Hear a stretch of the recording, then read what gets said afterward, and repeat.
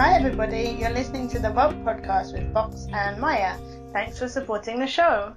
This is a show with adult content, so if you're not of legal age where you live, then turn off now. This podcast is about rope bondage. Rope bondage is edge play with inherent risk, and we strongly recommend that you get proper training and listen to episode 0 before attempting it, which you can find at the top of our FetLife page, which is Rope Podcast No Space. Fox is a rigger, and Maya is a bottom. We're rope partners. We've been practicing together for about a couple of years. We're excited to share our passion for rope with you, and we live in Thailand. And today we have a rope focus episode where we focus on a specific tie. So what tie are we focusing on for a rope focus, Maya? We're focusing on a very classic tie, which is the Futomomo. Oh, what's a futomomo, Maya? Well, I think maybe you're going to be better explaining the more technical side of things. But essentially, it's a tie that's done on the leg, on one leg, to compress the calf against the thigh. Yeah, that's actually a very good explanation. And rope-wise, the way you would tie that is you would start somewhere, and you have actually several options for your starting point. You can start from the ankle, which I think is the most common. You can also start at the hips. You could start around the foot. You could start. One thing that can be quite sexy is if your bottom is wearing shoes with heels, is you can actually start around the heel of the shoe and so on. So basically, you start somewhere, and then you would put wraps around the leg in a spiral, closing the leg onto itself. So the heel of the foot would touch the buttock, and you would spiral around that V shape you formed. Okay, and what's it good for? Like, why are we doing that? Well, basically, once you've folded that leg and wrapped the futo around it, that leg is going to remain in that position and won't be able to be extended again. Okay, so it can immobilize someone's legs essentially, because you can do one or you can do it on both legs separately, right? Absolutely. You can do one side or you can do both sides. You can use this tie to create a lot of compression. If you're going for a seminawa type seine, that is painful rope, you can create a lot of compression pain with a futo. You sure can. And also it's got that very classic look, hasn't it? Yeah, like a Japanese torture picture, like this type of erotic art, because the flesh is going to bulge out a bit, and usually you can have easily some color change from the big muscles in the leg being compressed. So it's going to look interesting, is the way I would say it. Yeah, yeah. And And go ahead. you can also use it for suspension, I think. You really can. We can and we have, and it's a good way to suspend a leg because if it's tied properly, it should spread the load around a large area and onto major muscle groups such as the quadriceps that can take quite a bit. I mean, we can talk about the use of the word good there later on when we talk about the feeling of it, but Well, yes, it's mostly an I'm effective told way. it feels dreamy. We'll come to that later. Okay. Yes. So how hard is this tie? So is this something for beginners? Whereabouts does it come in people's learning? If you want to just tie a futo for floor work and have fun with how it looks and how it feels, I would say it's a medium difficulty tie. If you want to build a solid futomomo, but it's going to be safely used in suspension, but it's going to be not too painful for your bottom so she can sustain it, I would call it an advanced tie. Yeah, yeah, yeah. And what's interesting about this, and you've already given some ideas, and you can give more in a minute, is the number of different ways that you can tie it. To the extent that someone saw us do a futo the other day and said, "Oh, what was that tie you did? It looked similar to a futo," but they didn't recognize it as a futo because it was so different from the one or two versions that they knew. Absolutely. There's 10 million different ways to tie a futo. Some of them I would consider a futo, some not necessarily. For me, and a lot of people will feel free to disagree on that. A futo is not only the wraps around the leg, but also has this idea of having a stem, so something that solidifies those wraps together, and having cinching, so that those wraps are pulled back and cannot just slip over the leg. Okay, and in terms of from a bottom perspective, how well do we think the safety level is for them? Depends a lot on the way it's been tied. It's not an area of the body where you should run into nerves that you could easily damage, so that's good on that side.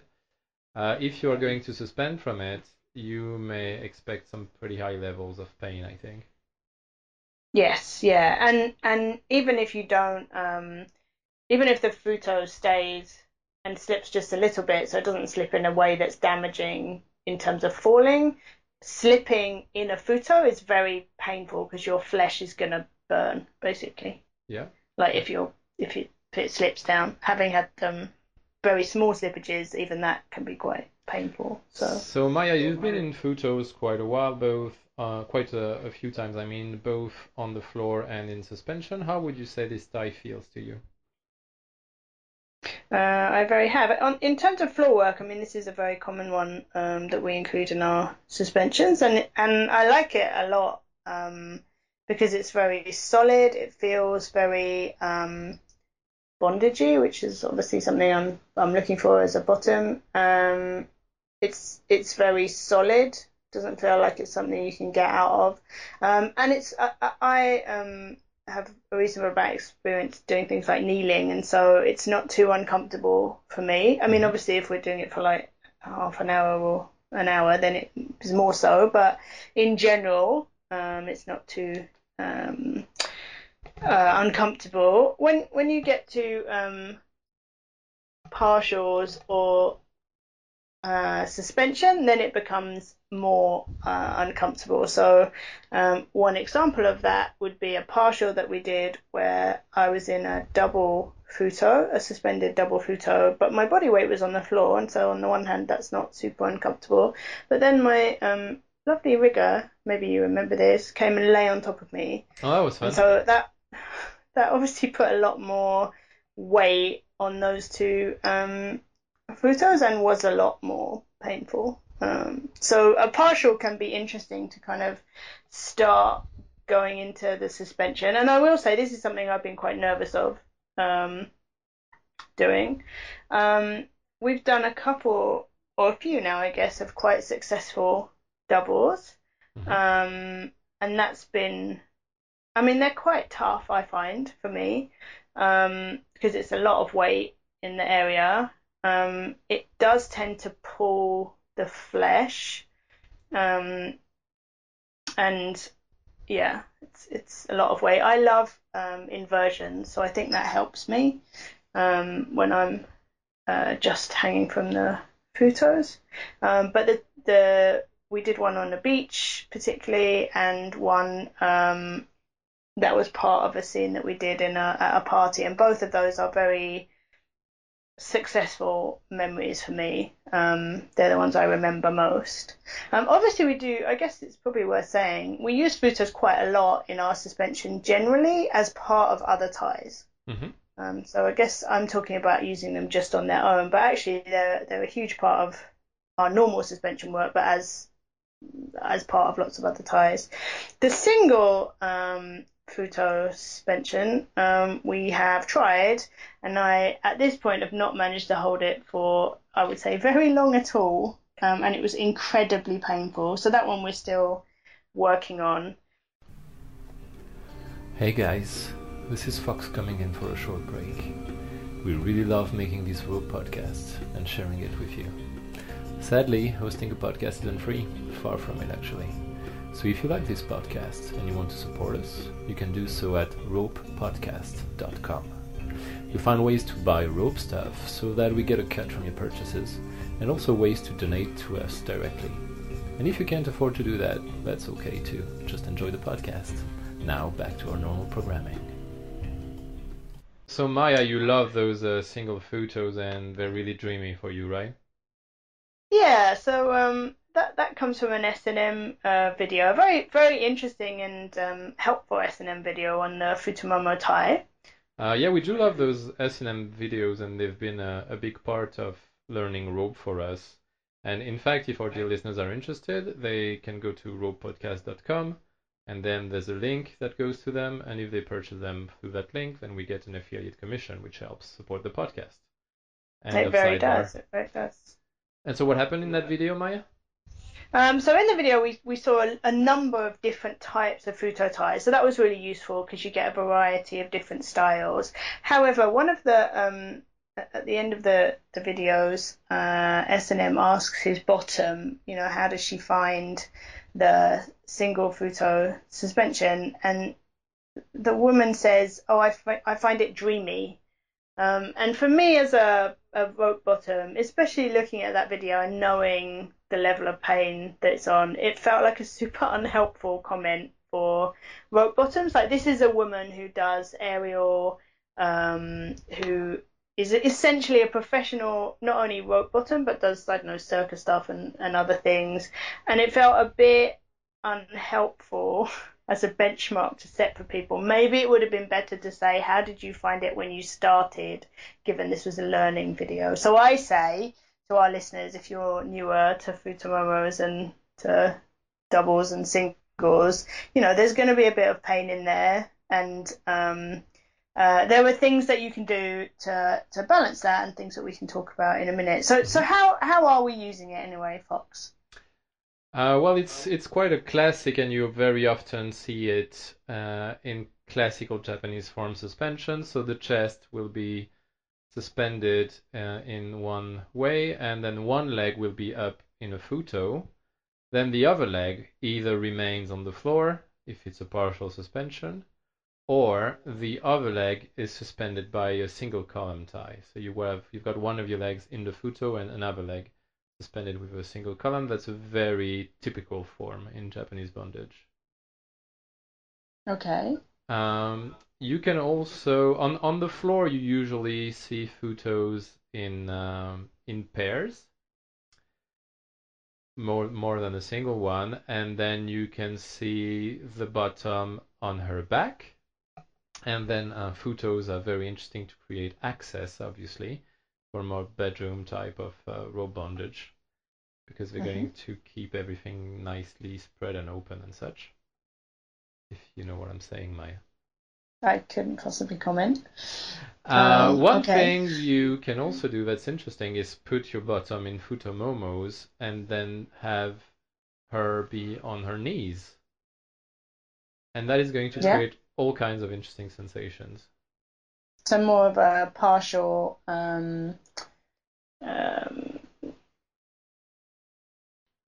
where there's pain, essentially. Yeah, or not even a suspension at all, just having them kneel with the legs in futos. Oh, I thought you meant, okay, so that's interesting. So that's actually two different things then.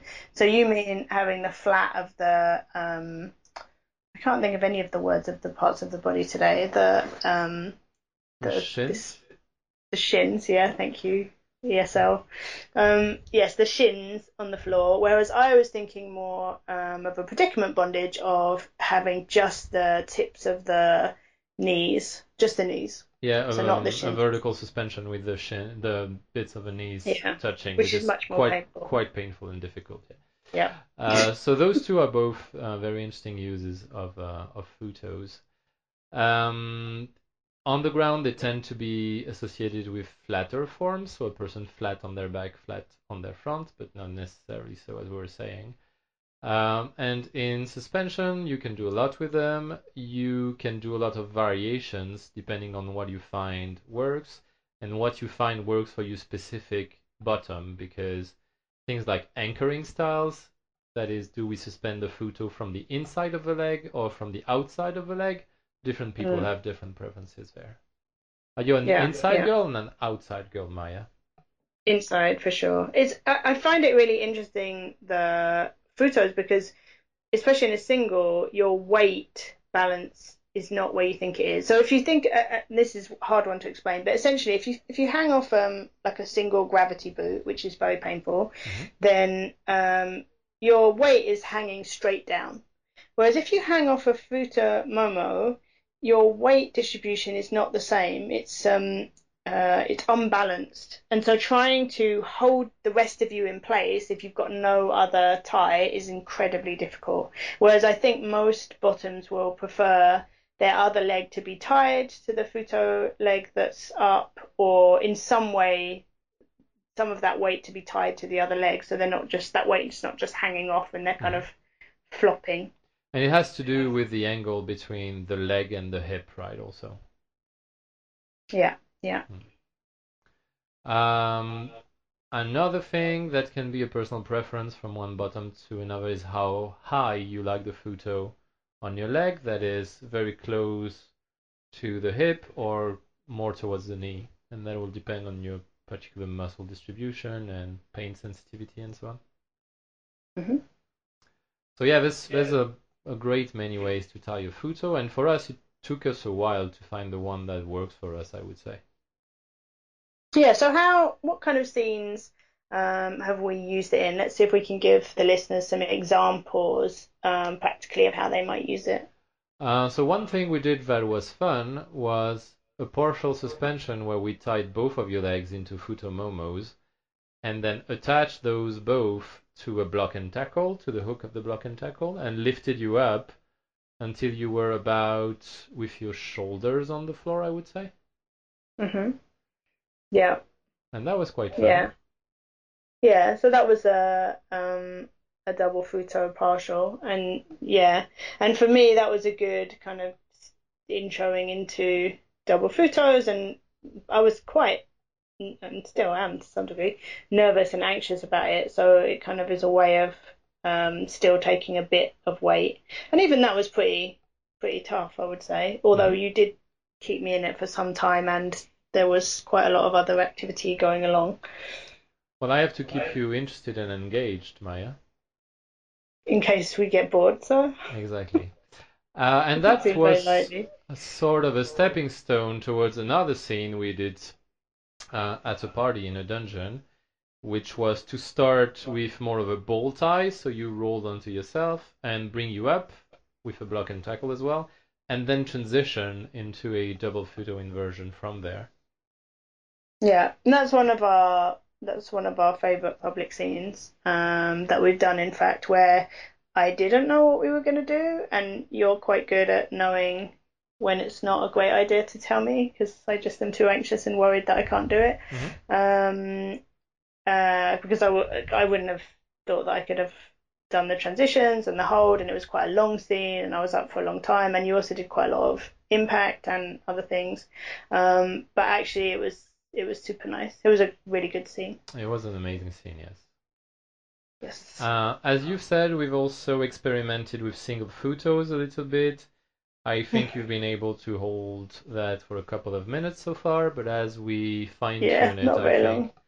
as we fine tune it, I think you'll probably be able to go for more. And also, we have to keep in mind that going cold into a single futo is harder than finishing into a single futo after a set of transitions in a more complex suspension. Yeah, I think that was one we tried to do a single photo on its own, and uh, I think we've learned a lot. I think this is a good thing about like the more you learn and the more you lab, the more you realize.